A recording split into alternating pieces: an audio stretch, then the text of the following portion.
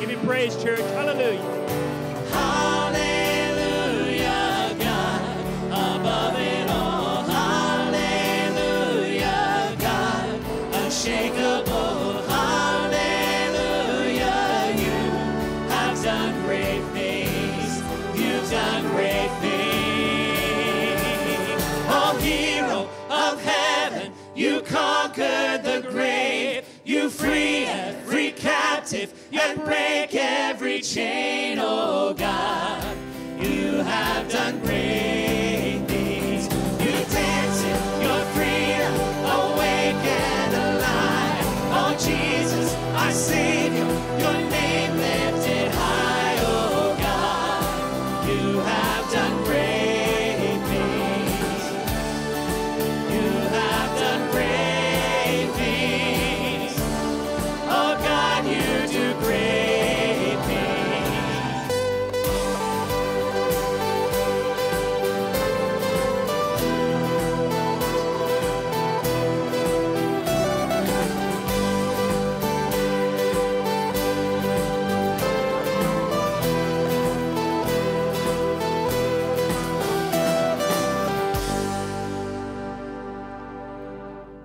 Can we give God praise, the one who does great things? Amen. Amen.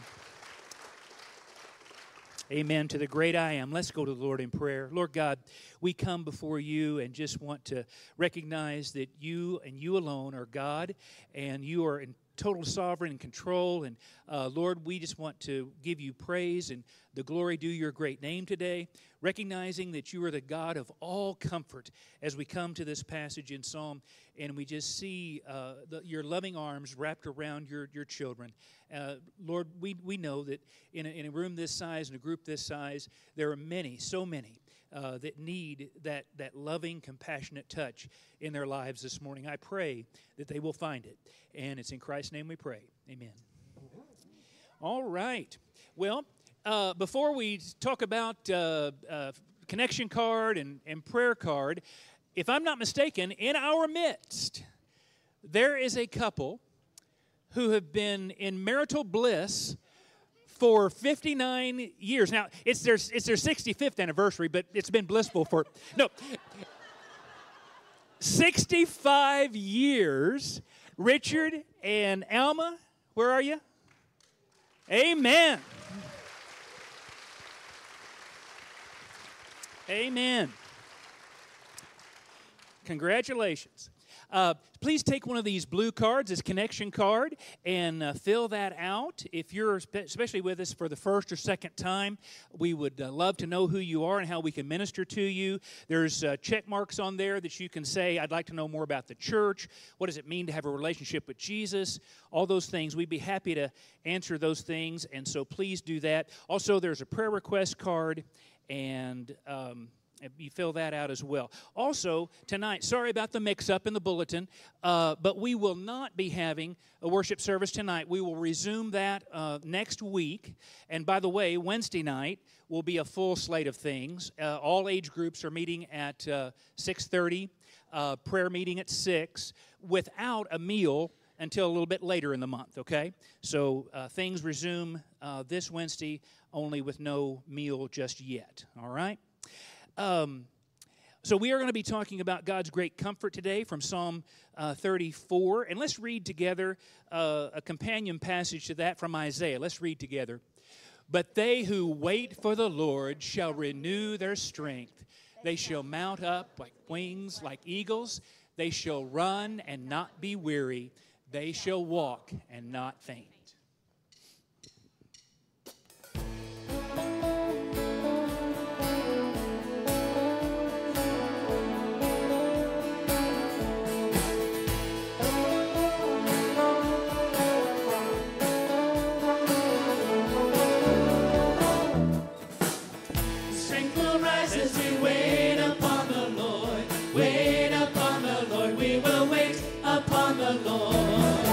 Strength will rise as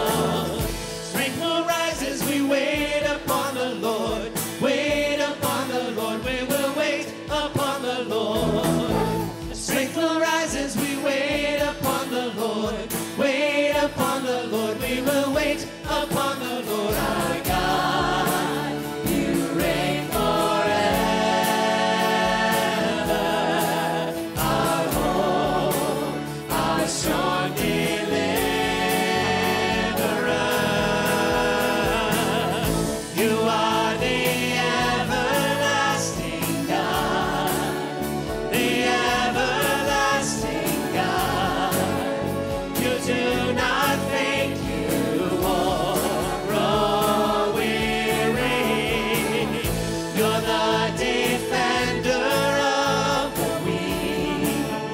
You comfort those in need. You lift us up on wings like eagles.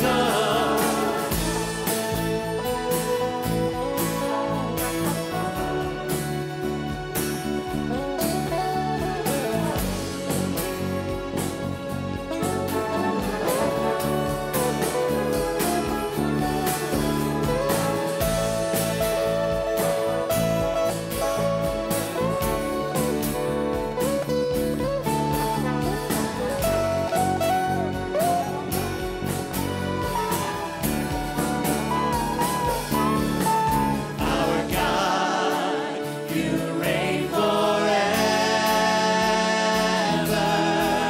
Our hope, our strong deliverer.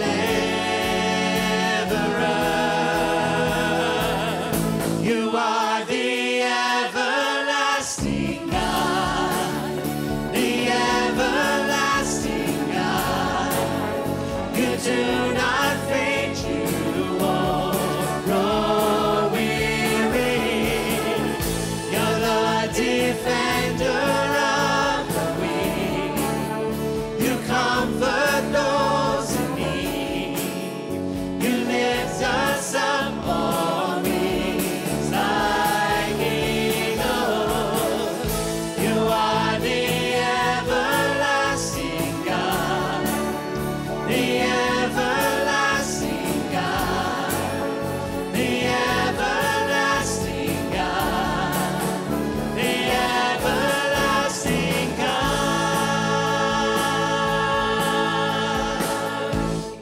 Amen. Amen. You may be seated just a moment. Well, we're going to continue the theme of God providing comfort. And this song, if anything, it says this: don't ever doubt God. His track record is 100%. Amen? Yes, He can.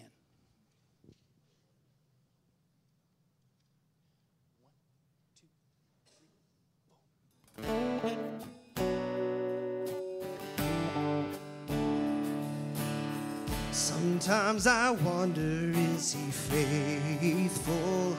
Does He see me in my trouble? Does He understand? Sometimes I question, is He able? Can He rescue? Can He save me again and again? But when I look back, did He move every mountain? Did He part every sea? Yes, He did. So yes, He can. Did He defeat the darkness? Did He deliver me? Yes, He did. So yes, He can. Yes, He did. So yes, He can. Sometimes those voices try to tell me I'm forgotten and I'm falling too far from His hands. But I know what kind of God He is, and I'm trusting in His promises. I'm believing and I'm singing, yes, He can. Did He move every mountain? Did He part every sea? Yes, He did. So yes, He can. Did He defeat the darkness? Did He deliver me? Yes, He did. So yes, He can. Yes, He did. So yes, He can. 'Cause I've seen too much, now I can't deny. He's come through every single time. From the beginning until the end, He did, He will, He can.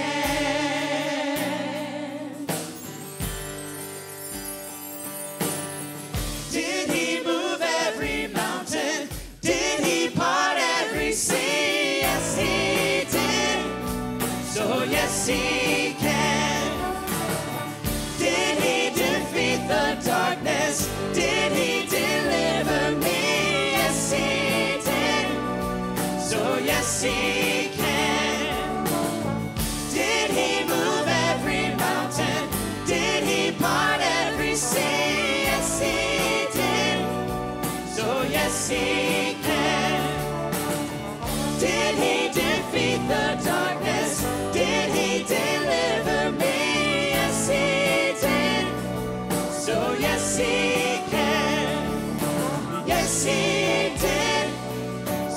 Yes, He can. Yes, He did. So yes, He can. Amen. Let's bow for prayer. Amen. Lord God, we come before you once again in this time of offering. It's not a break in the worship service to do this. It is a continuation. It is so much a part of the worship service to do this, to come and to say, Lord, thank you for the great provision that you've given us, and for us the ability that you've given us to give back a portion to you. And so, Lord, help us to be faithful in this act of worship. It's in Jesus' name we pray. Amen. So this is a bit of a theme for what Pastor Phillip is going to come and share with us. It's in the middle part of Psalm 34, the idea that we are to taste, we are to experience and see that the Lord God is good.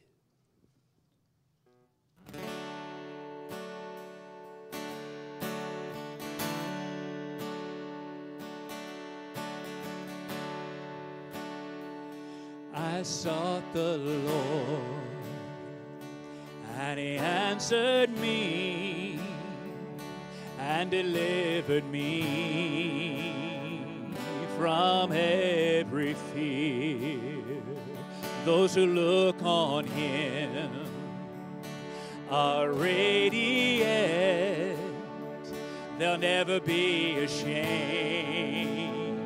They'll never be ashamed. This poor man cried, and the Lord heard me and saved me from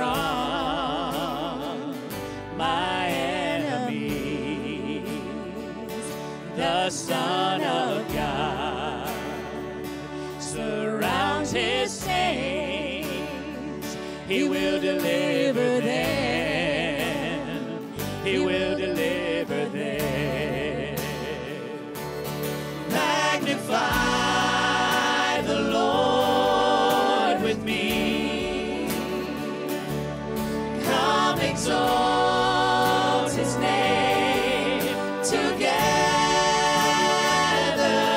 Glorify the Lord with me.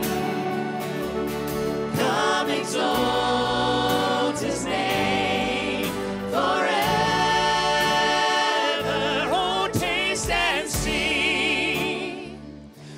The Lord is good. Oh, blessed is he who hides in Him. Oh, fear the Lord, all you saints. He'll give you everything. He'll give you everything. Magnify. The Lord.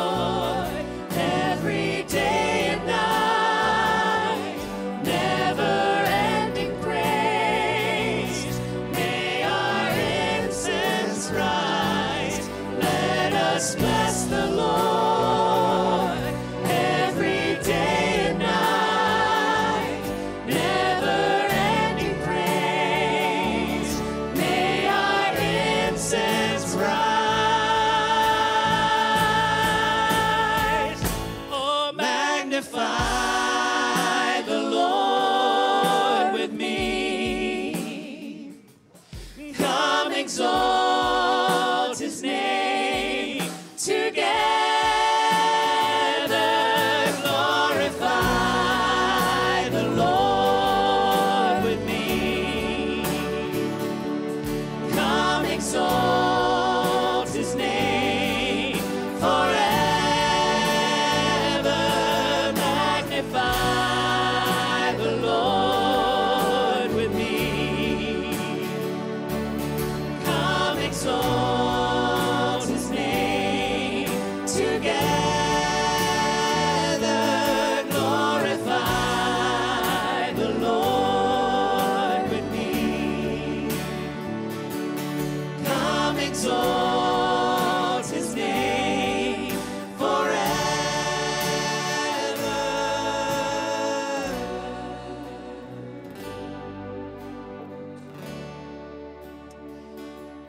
Would you bow with me? Lord God, as we consider this song, that we are to taste, we are to experience you, and we are to see for ourselves that you are good, you are perfect, you are all sufficient, you are enough. Lord, may anybody within the sound of my voice that has a doubt about that, Lord, today would you put a heart of flesh in them for their heart of stone?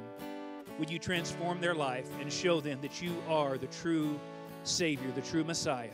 Lord, for the rest of us, may we be a little bit more transformed into the image of Jesus in the next few moments than we've ever been. It's in Christ's name we pray. Amen.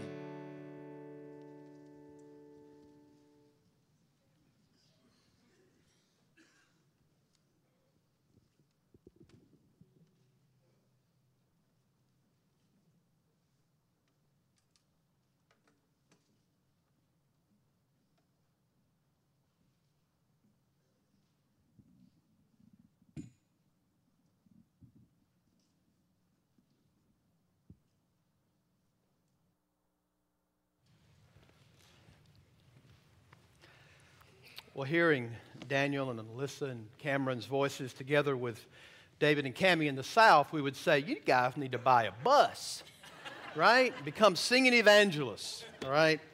Praise the Lord. But more importantly, even so than the harmony, is the words they're singing, right? Praise the Lord. Well, Joel and Lindsay had little Isaiah yesterday, and we praise the Lord for that. And Blake and Debbie are probably spazzing out in Guatemala. Yeah, the Lord He works in mysterious ways, doesn't He? And thank the Lord that our team is safe in Guatemala, and also for Joel and Lindsay, little Isaiah has been born, and we praise God for that, and just want you to know that as a church family and to pray for them. We realize that life can deal heavy blows. It can be the loss of your health. Many of us have awaited that doctor's appointment to get the worst news you could possibly ever get in your lifetime. We can experience the loss of a job, the loss of income, the estrangement of our own children, the heartache of having a child or children who are lost without Christ. We have the heartache of loneliness. We have the heartache of broken relationships. And the list is ongoing. And I think we can all agree that this life we live is an equal opportunity oppressor, right? As our troubles and afflictions multiply, what usually happens is fear grips us. If anything I've mentioned thus far actually describes your situation, then Psalm 34 is for you. And if it's not, now that it describes your situation, it probably has or it will in the future. Right? So let's read this incredible psalm. Remember, the superscription that you see in 34 is actually the first verse in Hebrew. We've continued over this, but that's the reality. And here is another one. Psalm 34. Of David, when he changed his behavior before Abimelech, so that he drove him out, and he went away.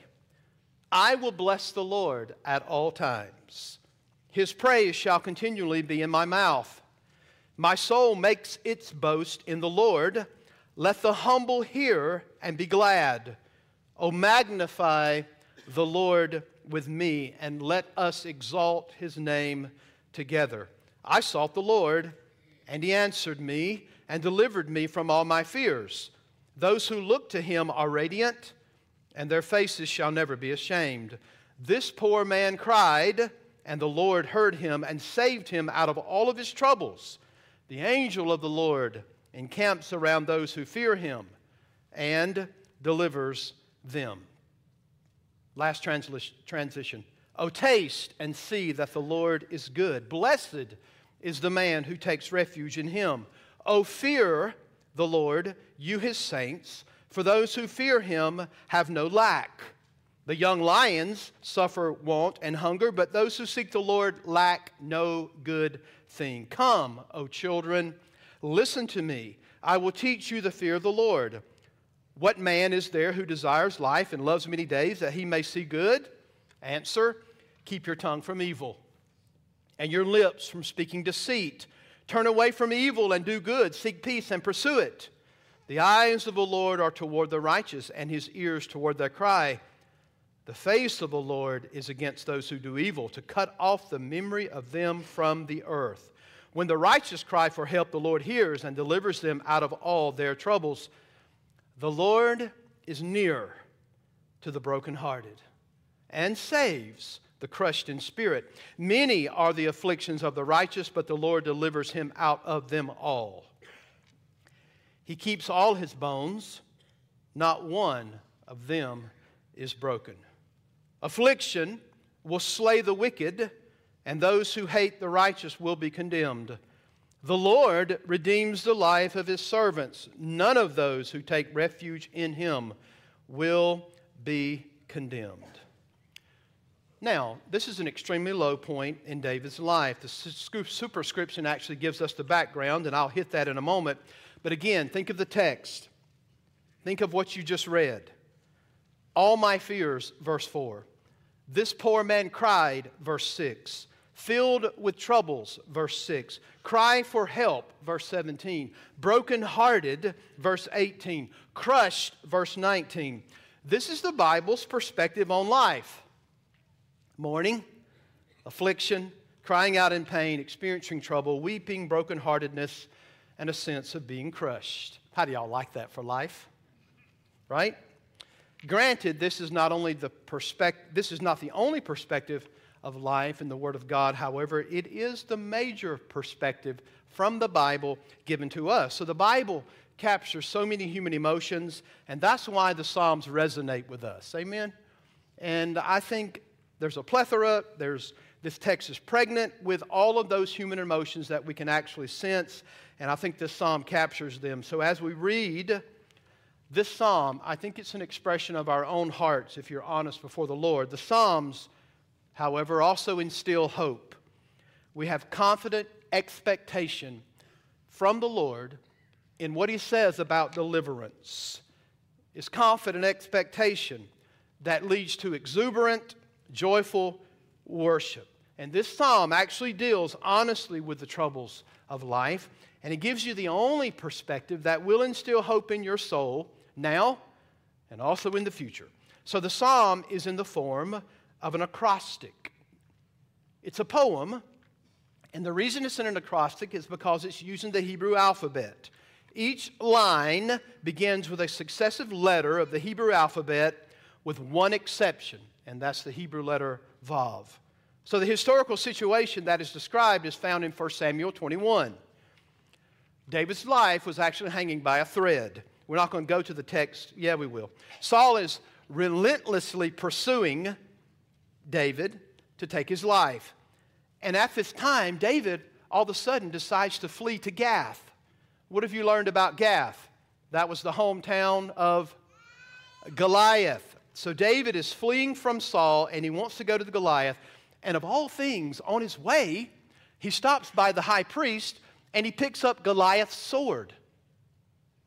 So not only is he going to the hometown, He's taken the hometown hero's sword with him. And so in desperation, he goes to the hometown jock, hero, Goliath. And David actually killed him, right? You know the story. And when David gets there, he figures out that things aren't that good. He figures out that they've got caught on to him. And David rose and fled that day from Saul and went to Achish, the king of Gath. And the servants of Achish said to him, "Is not this David the king of the land? Did they not sing to one another of him in dances? Saul struck down his thousands, but David has killed his 10,000s." David took these words to heart. He was afraid of the king. So he changed his behavior before them and pretended to be insane. Folks, this is the context of David saying, "Let us exalt his name together." You can't get any worse than faking that you're insane. You're in desperation. And he's so much insane that he actually marks on the doors of the gate and he lets the spittle run down his beard. Are y'all with me? Is everybody listening? Then Achish said to his servants, "Behold, you see the man is mad. Why then have you brought him to me? Get this guy." It's almost like he says, "I've got madmen around me already.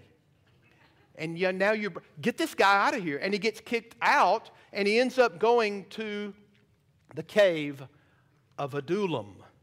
So that's the context. David's in a horrible situation. He takes desperate measures in desperate times. Achish is the king. Some of you may be wondering why the superscription says Abimelech.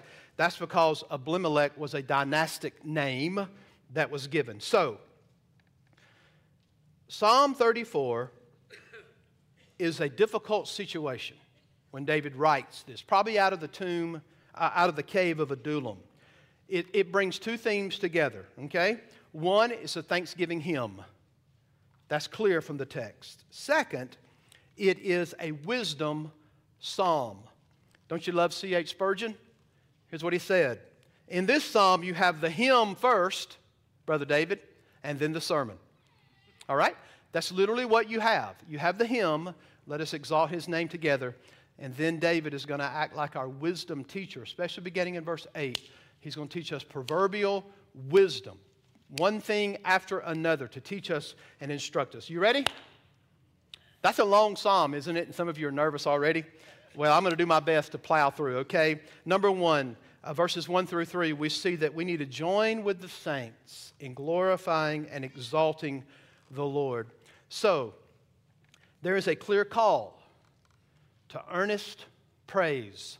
Do you hear me, you Baptist? An earnest call to praise. David's praise is exuberant, and it ought to be contagious. The same should be true of you if you're a believer. Exuberant, contagious. When people are around you, they should sense this. Not woe is me, pitiful me. Power went out this weekend. I was without power for a day and a half. Oh, my goodness.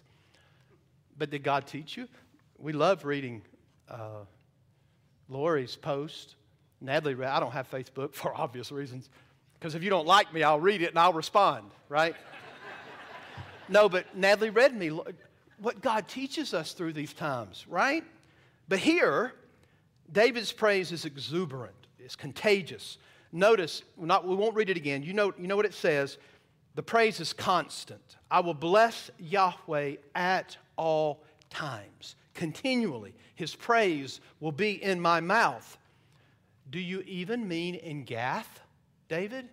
Do you even mean in the cave of Adullam? Are you telling us in every situation? This is where he goes. This is where he's in Adullam when he leaves Gath. Do you actually believe that we should be praising God and that His praise should be in our mouths at all times, even in the dark times? And David would say yes. I pray that you have learned that there is no situation in your life, no matter how dark it is, that you can't praise Yahweh our God. I hope you've learned that. So his praise was constant. It was also vigorous. The text says, Yahweh, in Yahweh my soul makes its boast. David was no halfway hymn singer. David did not stand there like some of you this morning and mumble words. Uh-oh.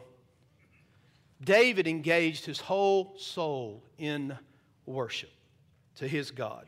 So this language demonstrates the vigor of his praise. Why? Because his boast is in Yahweh. So it was constant, it was vigorous, it's also contagious. It says, the humble and the afflicted will hear the boasting and praising of God, and they will join in and rejoice. I hope you know that the Hebrew perspective of the idea of being humble or afflicted go hand in hand.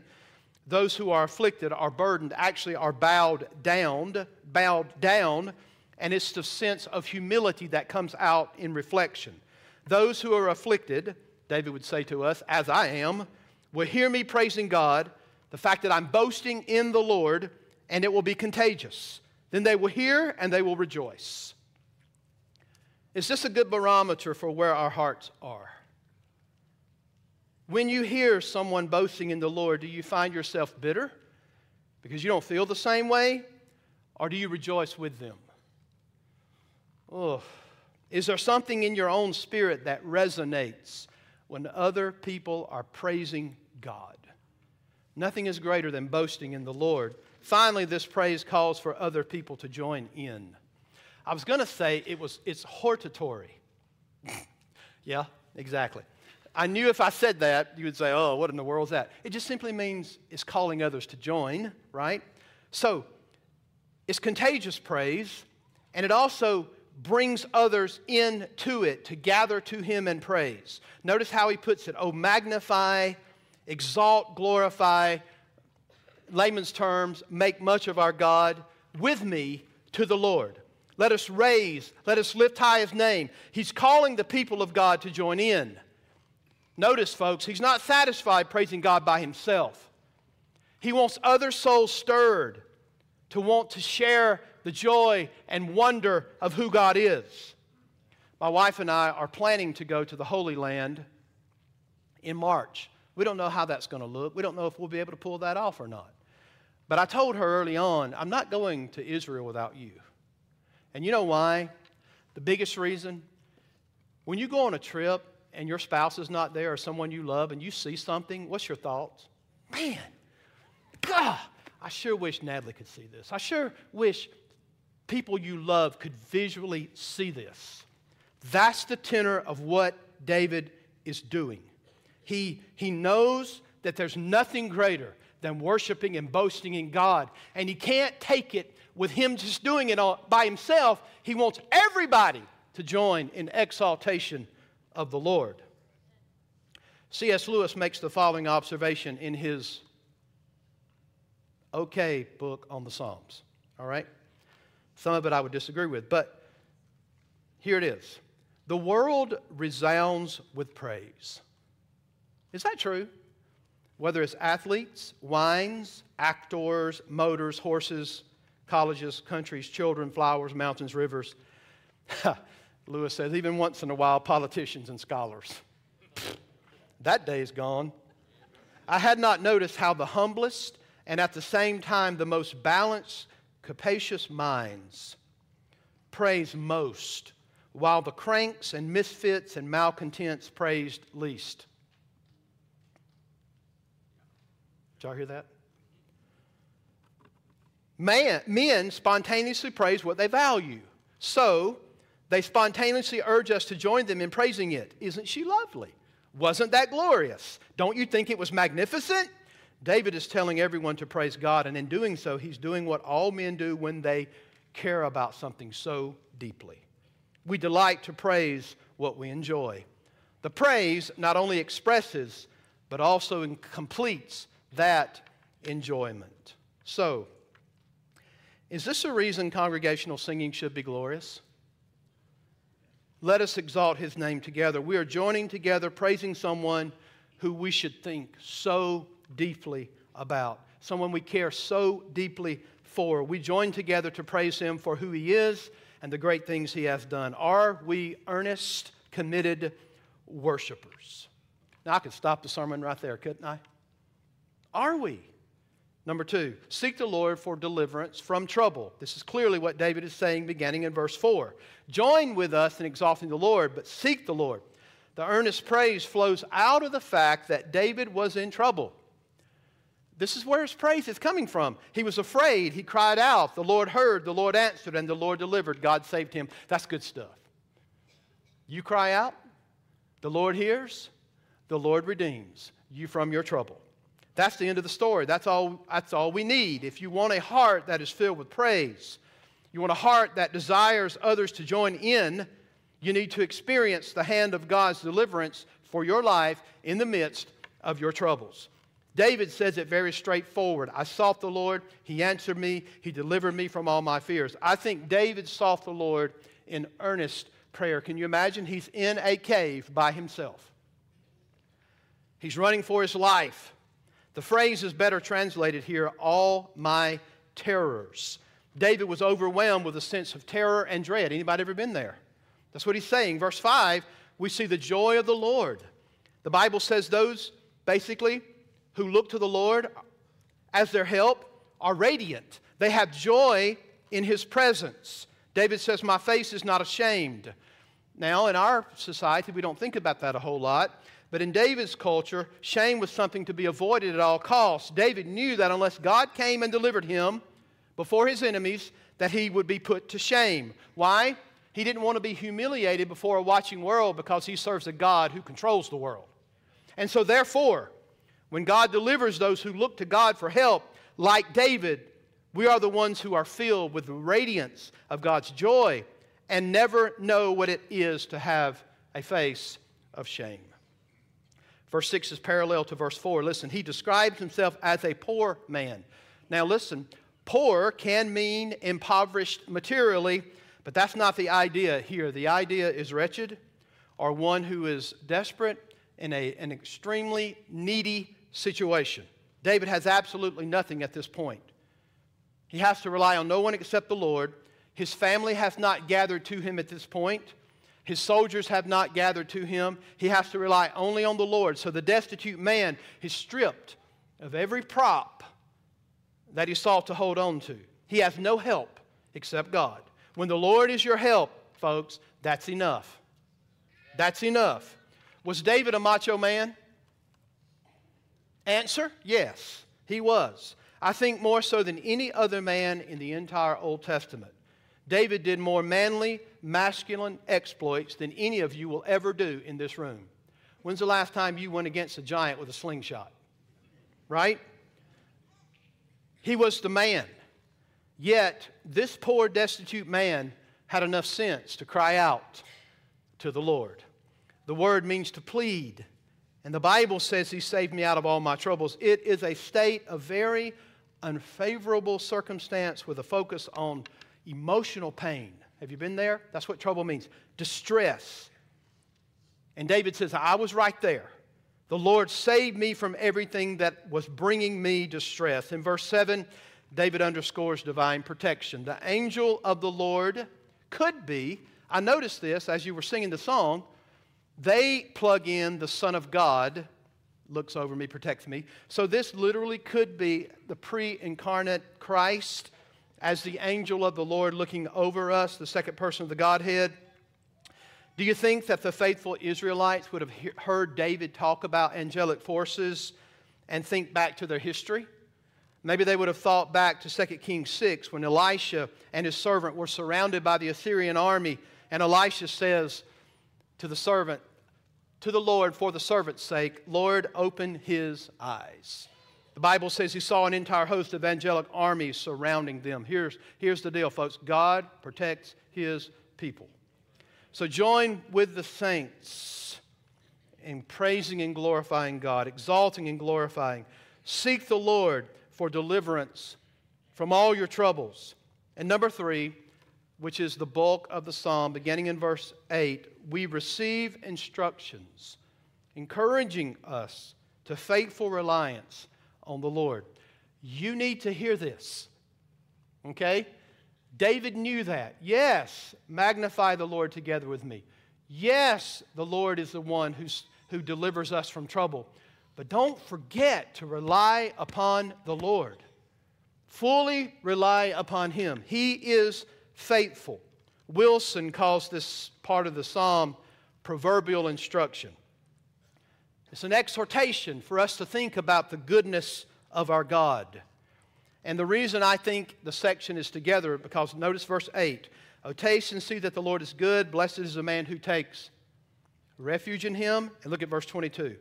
The Lord redeems the life of His servant. None of those who take refuge in Him. That's an inclusio. That's putting this bracket together. So I see the psalm as 1 through 3, 4 through 7, and then 8 through 22. Bless y'all's hearts, right? The third division, receive instruction. So, it reads much like the Beatitudes, doesn't it? Did anybody think of the Beatitudes as you read this? Okay, you didn't. But I did. It sounds a lot like Matthew 5 through 7 when you read 8 through 22 of this psalm. There are also 2 times in the New Testament when this particular psalm or this section is referenced. One is 1 Peter 3, beginning in verse 10. For whoever desires to love life and see good days, let him keep his tongue from evil and his lips from speaking deceit. Let him turn away from evil and do good. Let him seek peace and pursue it. For the eyes of the Lord are on the righteous, and His ears are attentive to their prayers. But the face of the Lord is against those who do evil. And then the other reference is found in John 19:36. Listen. For these things took place that the Scripture might be fulfilled. Not one of His bones will be broken. Oh, what a psalm, right? You start to be introduced to a little bit of the magnitude of the holy inspired Word of God and how God works, especially looking at Psalm 34. So notice how this section begins. Oh, taste and see that the Lord is good. Blessed is the man who takes refuge in Him. Notice, taste and see. It's a call, folks, to experience the goodness of God. It's a call for us. Look, think with me, good times and bad. Not just when the health and wealth gurus are saying you're going to be blessed if you give $10, God's going to give you $1 million. That's not going to happen, number one. They're hirelings and they're liars.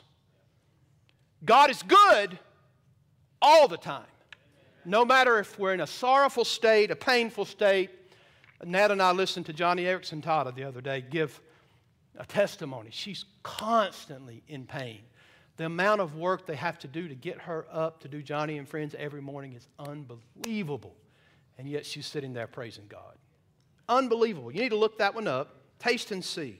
This is not a call to speculate on a theological attribute of divine goodness. For us to sit around and say, well, I think God is good, but if He's good, then why is there evil in the world? That's not the reason this is given. It's a call for you to experience the goodness of God. It's not a call to theorize over the goodness of God. It's a call for you to experience the goodness of God. As one writer puts it, if you do not taste, you will not see. Can't be any clearer than that. He wants us to fully experience. He doesn't want you just to put the tip of the tongue and taste. He wants you to eat it. He wants you to fully consume what it means for God to be good. He wants us to fully experience the goodness of God. He's asking us to experience the goodness of God and do so by the act of faith.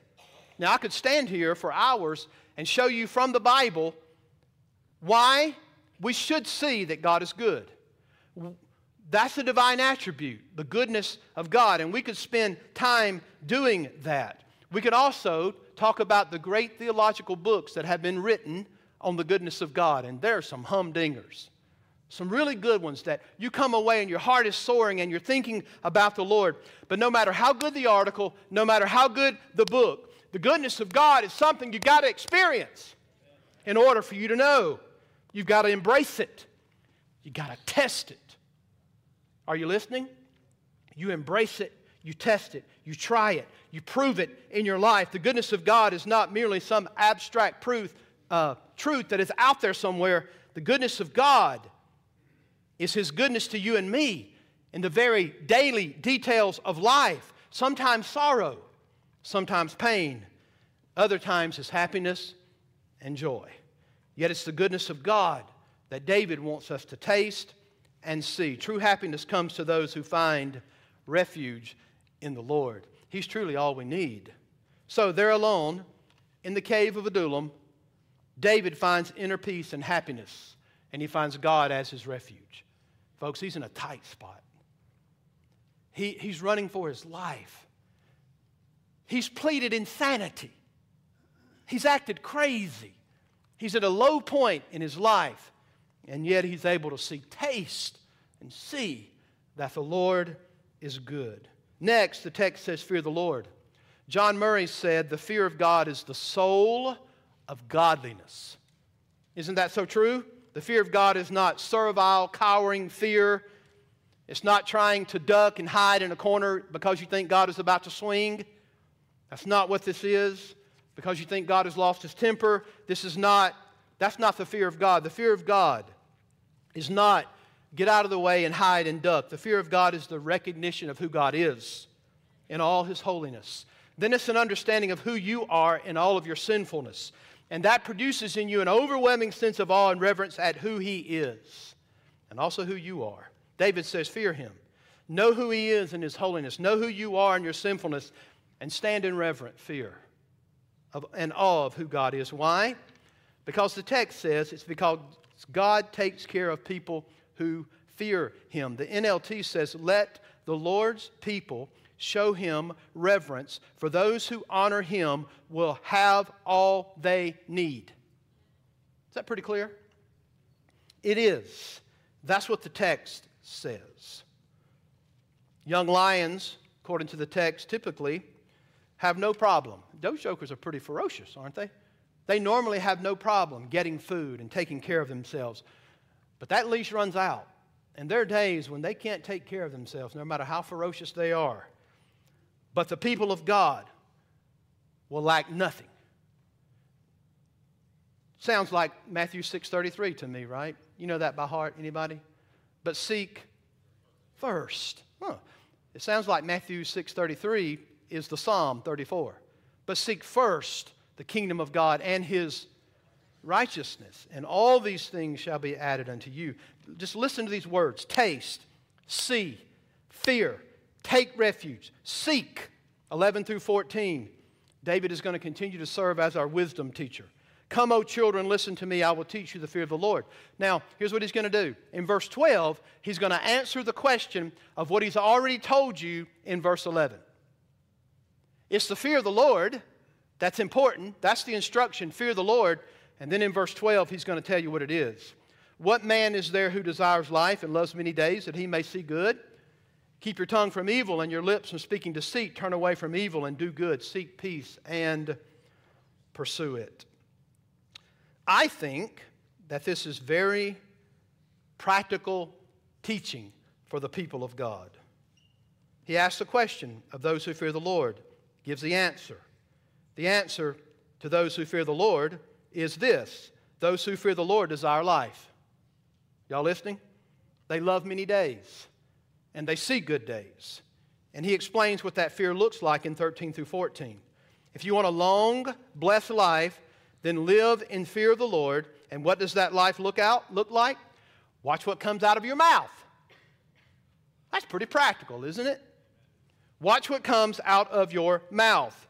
It's out of the abundance of the heart that the mouth speaks. The text goes on, keep your tongue from evil. Don't be a gossip. Don't be a tongue wagger, right? Don't lie.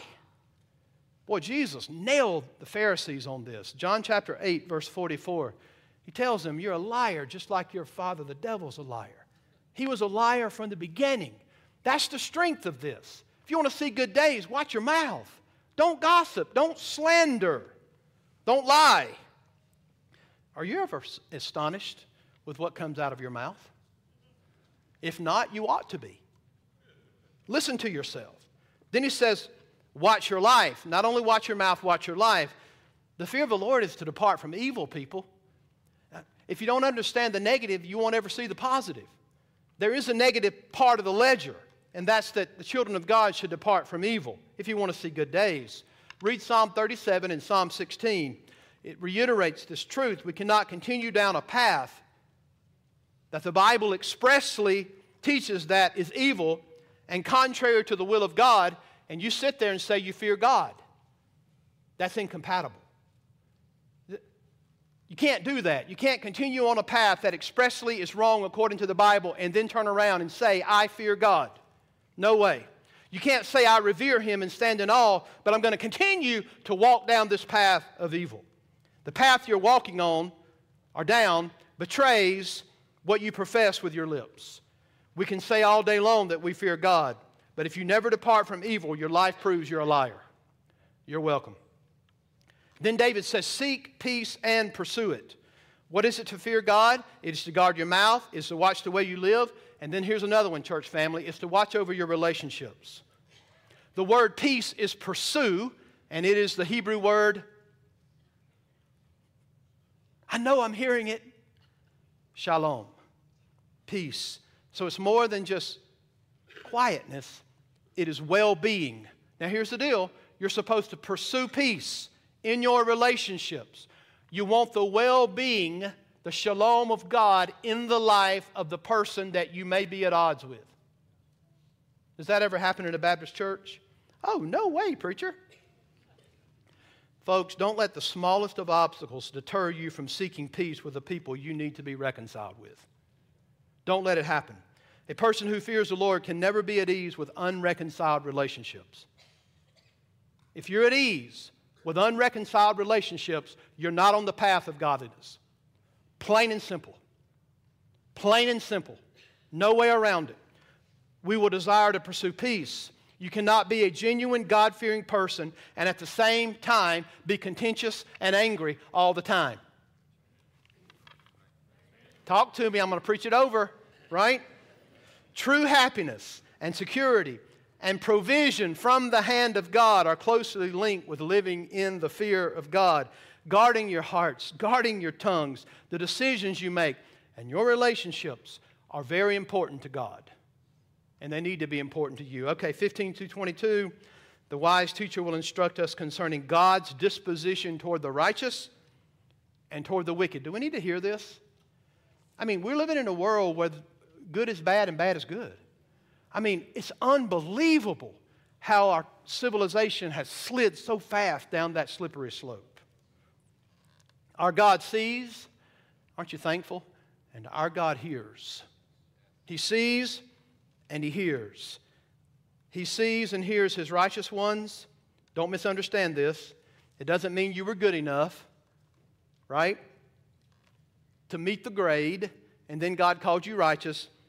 It's another way of saying He hears those who are His and those who fear Him. They are the ones that belong to Him. They're the ones that trust in Him. We are not perfect, but we are seeking to walk in His ways. We have righteousness from another. Listen to the contrast. The face of the Lord is against those who do evil. Now, Brian Rollman sent me this morning the Aaronic blessing. You ever heard of that? Lord, may you bless them and keep them and let your face shine upon. That's good. That's really good. This is not good. This is speaking of the disposition of the Lord that is against evil doers. Hear me now. Is God against sin? Yes. But God is also against people who are evildoers. It's people that are going to go to hell. Don't ever let anybody tell you any different. Our God is against those who do evil. He has a holy disposition and disdain toward those who do evil. It ought to be frightening for evildoers to hear this. It needs to be trumpeted out of even MSNBC tomorrow morning. Every network needs to hear this. God is against those who do evil. It ought to be frightening. He'll cut their memory off from the earth. Did y'all see that? In Hebrew, it's an idiom for destruction to such a degree that the people are not even remembered anymore. In our God's opposition to evil, hear me, He will act one day. That's a promise. He will act one day. Notice the contrast in verse 17. When the righteous cry for help, the Lord hears and delivers them out of all their troubles. What is our contribution? Cry out. Right? That's your only contribution, is to cry out to the Lord. That's our part. Cry for help. What is God's part? He hears and delivers. We recognize we're desperate and we're in need. We're bankrupt before the Lord. We cry out, He hears, He delivers us from our troubles. What a magnificent relationship we have with our God. I get into trouble. I cry out to the Lord. He hears, He delivers. In Psalm 50, verse 15, David says, call upon me in the day of trouble. This is what the Lord says. Call upon me in the day of trouble. I will deliver you, and you shall glorify me.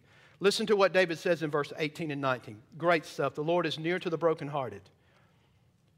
Some believe this is the center of the psalm. The Lord is near to the brokenhearted and saves the crushed in spirit. Many are the afflictions of the righteous, but the Lord delivers them out of them all. Wow. There's no question that verses 18 and 19 represent for us some of the greatest promises in the Word of God. God is near to the brokenhearted. He saves those who are crushed in spirit. He's near to those who are brokenhearted. What a vivid expression. The idea is to be shattered. That's how strong this word is. This is a person who has their hopes dashed, stripped of everything in this life. In other words, your life is smashed into a million pieces. Broken-hearted. Then he says crushed in spirit. Don't confuse the words. Isaiah 57:15 speaks of the contrite at heart, right? And that has to do with the burden of the weight of your sin that crushes you down. You got to have that in order to be saved, right?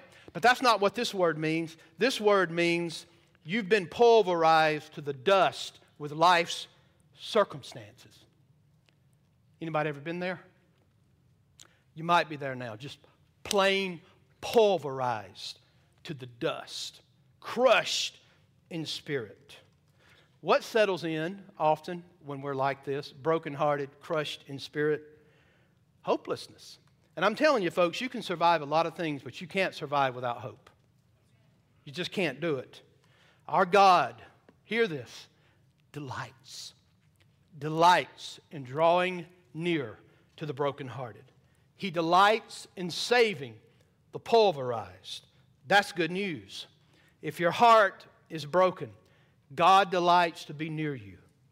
Have you ever noticed that when someone is brokenhearted or someone has lost it all and they're in shambles, the friends and the family start to go away?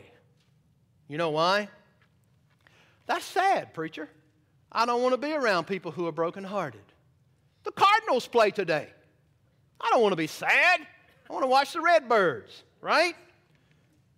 Our God delights in drawing near to those types. Think of this. Hamilton says this truth shows our God's character, His tender mercy, His fatherly loving kindness. He does not withdraw from the weak. He leans in to help them. He does not collect the strong as His trophies. He shows His compassion by being with the afflicted to save them. Praise God. And then the text says, many are the afflictions of the righteous.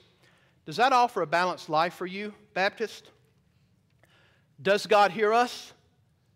Yes. Does He deliver us from our troubles? Yes. But the righteous are nevertheless find themselves frequently suffering in this life. David had troubles, folks, and so do we. David had troubles, and so do we. The psalm is a hymn of praise to God for delivering him out of those troubles. Yet, becoming a Christian does not mean a trouble-free existence for us, does it? Deliverance is one thing. Exemption from trouble is a total other one that you don't have.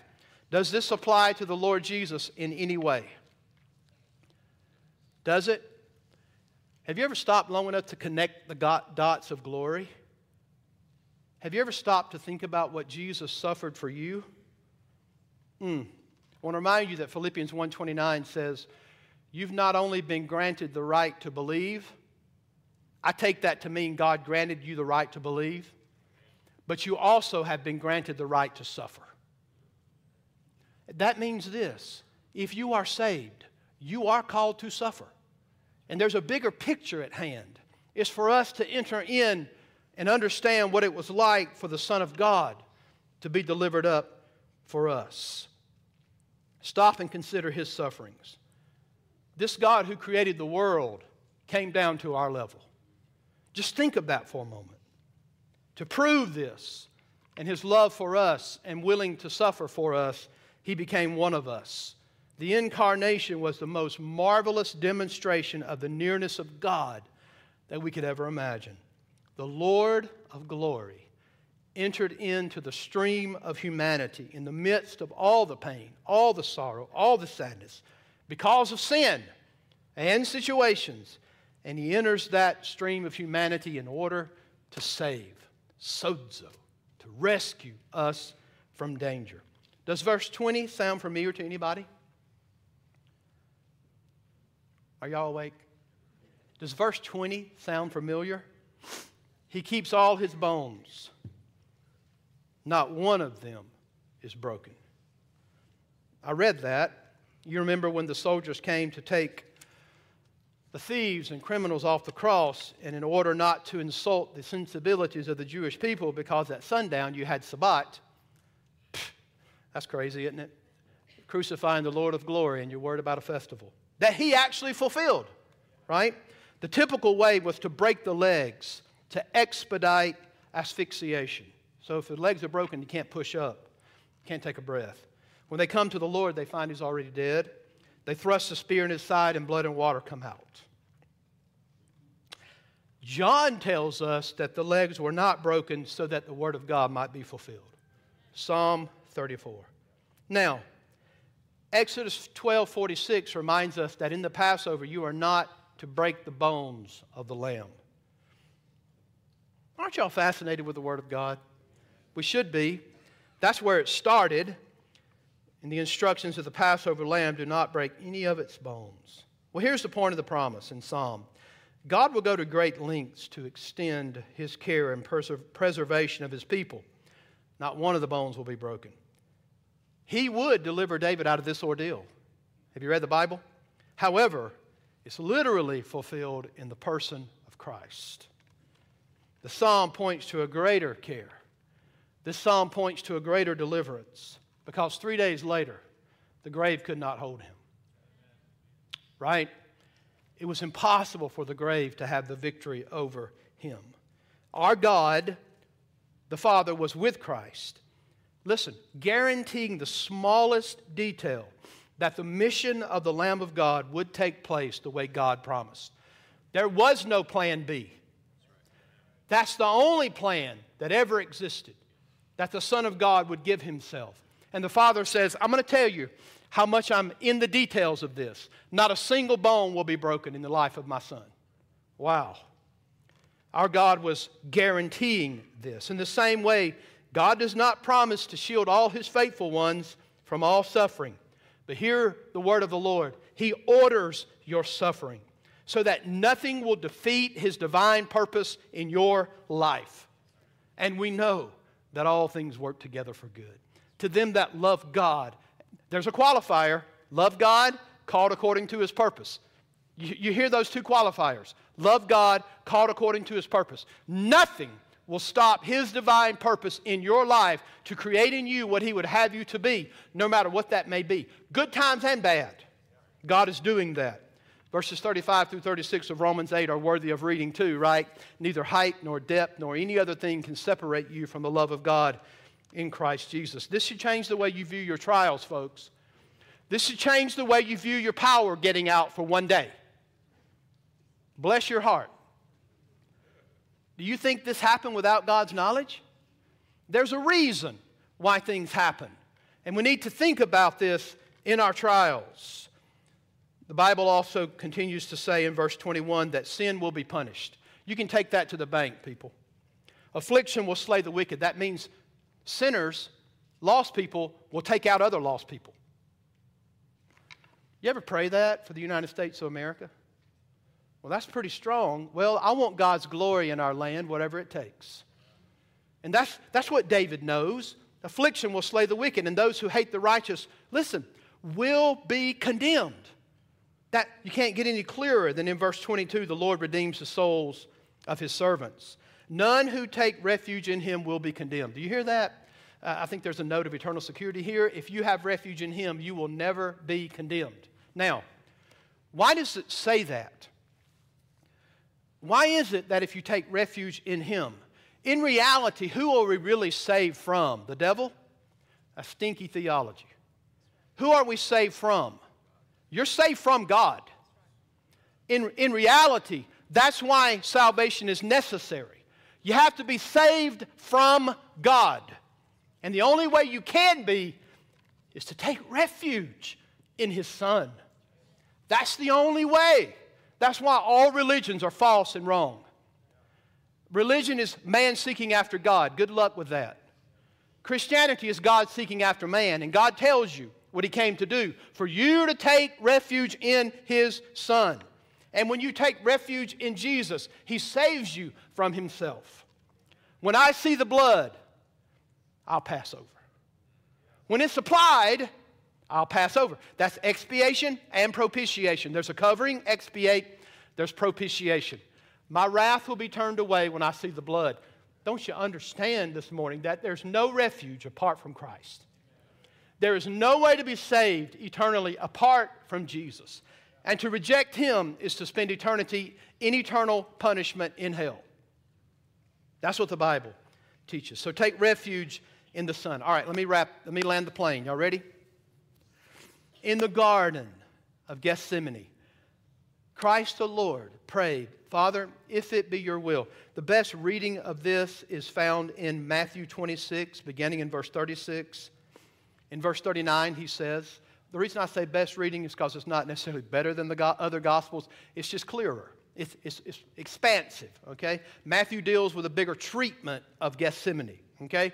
But here's what the Lord begins to say. Father, if it be your will, let this cup pass from me. Nevertheless, let your will be done. He's crying out in the garden. Was the cup removed from His lips? Extricate me from this immediate suffering. The cry did not enable Christ to bypass the cross, did it?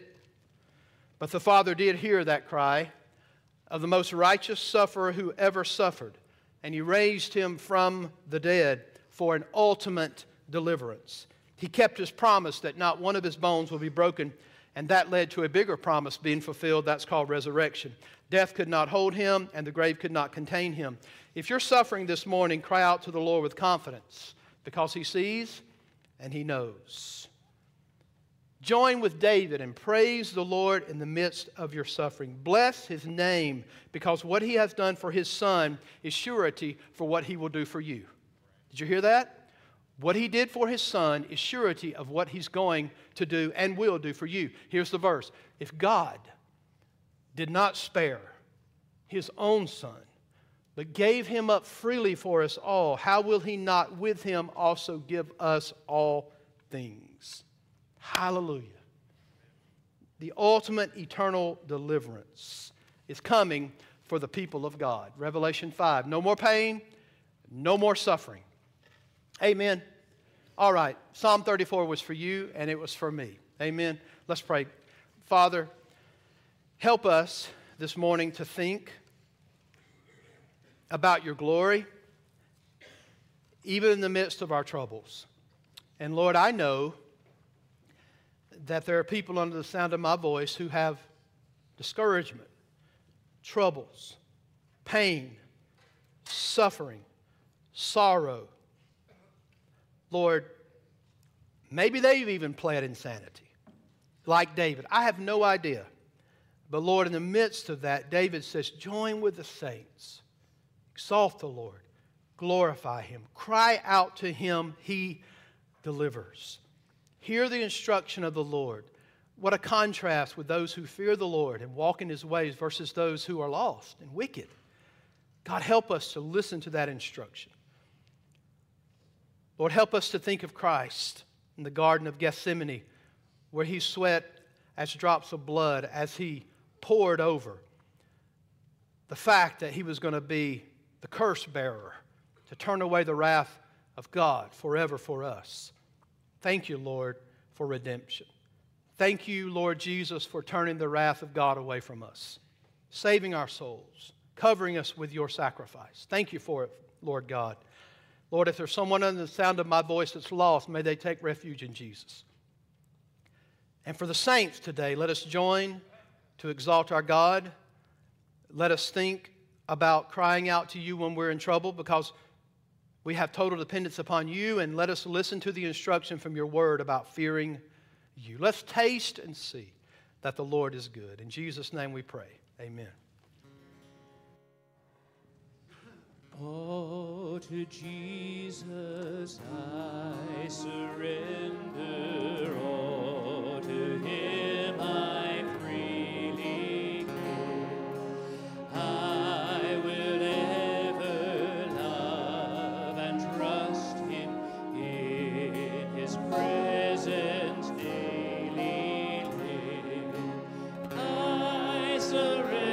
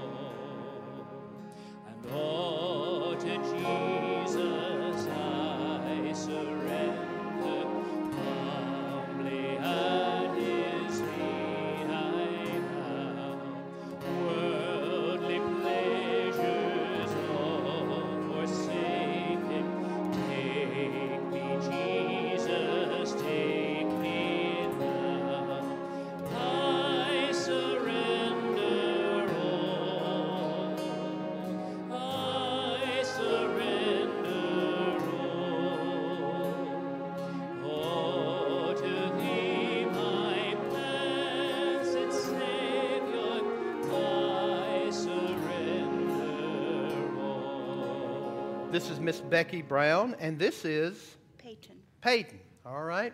And Becky knows Jesus as her Lord. She's following in believer's baptism. She's met with me. We've talked about her salvation and about her love for the Lord and desire to serve the Lord here at FBCO. And she's committed to take our new members class. And so we want to recommend to you or let you know, acknowledge, right, affirm our newest member, Miss Becky Brown of FBCO. Amen. To God be the glory. You go back there with Mr. Don, he'll show you where to stand, and we'd like to greet you. One more verse. When you make a commitment, maybe there's others that need to commit. We're going to sing one more verse, all right? Oh, to Jesus I surrender. Oh, to Him I freely give. I will ever love and trust Him in His presence daily live. I surrender all. I surrender all. Oh, to Thee, my blessed Savior, I surrender all. Two names come to my mind for our church family. One is Mike Combs. Mike and Tammy, they used to sit about right there. Mike has had, I guess you'd say, kidney failure, and he's been on dialysis for like 12 to 14 years. And he is really struggling. He's in ICU. Mercy? Is that right? I think he's at Mercy. And he's doing better, but he's got some infection in his body, either spinal column, heart.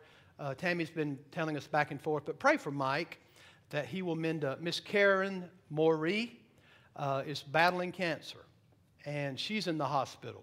And I hope you'll pray for her and Levi during these days as well. Okay? No service tonight. We will be back in fall mode, okay, next week. So Wednesday night activities ramp back up, and Sunday nights, remember, we do first, second, third Sunday nights. We hadn't had the Lord's Supper in a while, but soon we're going to have it, okay? So in a normal month, we do first, second, third Sunday nights. And if the fourth Sunday night we don't meet, and if there's a fifth Sunday night, we might do a singing or something, right? We may have something special, we may not, okay? So we're going to get back into the rhythm of fall, moving up. I know our kids moved up in their classes today, right? Praise God for that they're getting older. And thank the Lord we have the teachers available. And keep praying for our church, and I hope you have a blessed afternoon, and God bless you. And one quick thing about prayer. Blake just texted me this morning, said, praise the Lord, 3 out of the 7 houses that they were building in Guatemala are completed. 32 children have been involved in Vacation Bible School thus far. And please pray Tuesday for a special opportunity to minister at a girls' orphanage on Tuesday for the Guatemala mission trip. So please keep that in mind. God bless you.